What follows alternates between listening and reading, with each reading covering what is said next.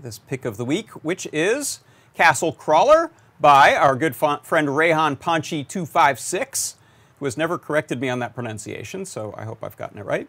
And look at these instructions. Fight snakes and collect treasures. So I have actually, in an effort to make these run smoother, because the playback stutters if I actually play them in real time and then broadcast, I've shot a little video in advance here. And so you can see here, this is a dungeon crawler type of game where your character has a little sword, can kill these evil snakes. We'll presume they're evil and we're good. And you collect coins. And an interesting thing about this is if you, I don't think I can skip through this, so I'll talk as we watch.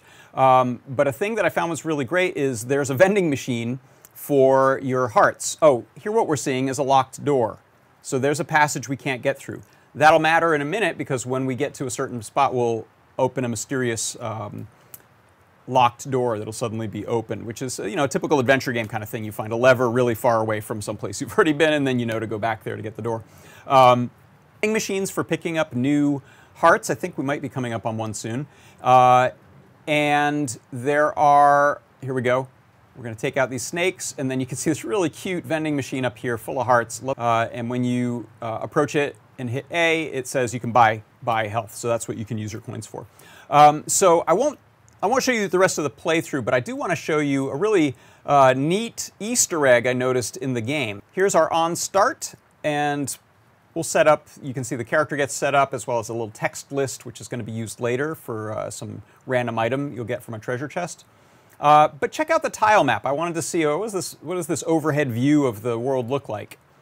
And check it out. Not only do we have the tile map, but if we look at, this is the graphics of the map as well as any of the sort of event tiles that when you cross something might happen or characters might be spawned from, snakes might be spawned from. When we turn the walls on, you can see these little red walls. There's a nice little Easter egg over here on the side, which is Izu loves NS.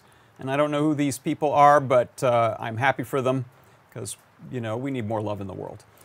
So I thought that was really cool to put a little Easter egg there. You will never get there in the map. This is sort of like an old 8-bit game Easter egg of yore.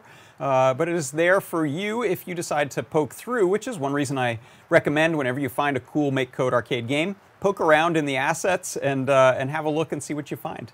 That was really cute. So, really great game. That is my pick of the week. It is Castle Crawler by Rehan Panchi 256.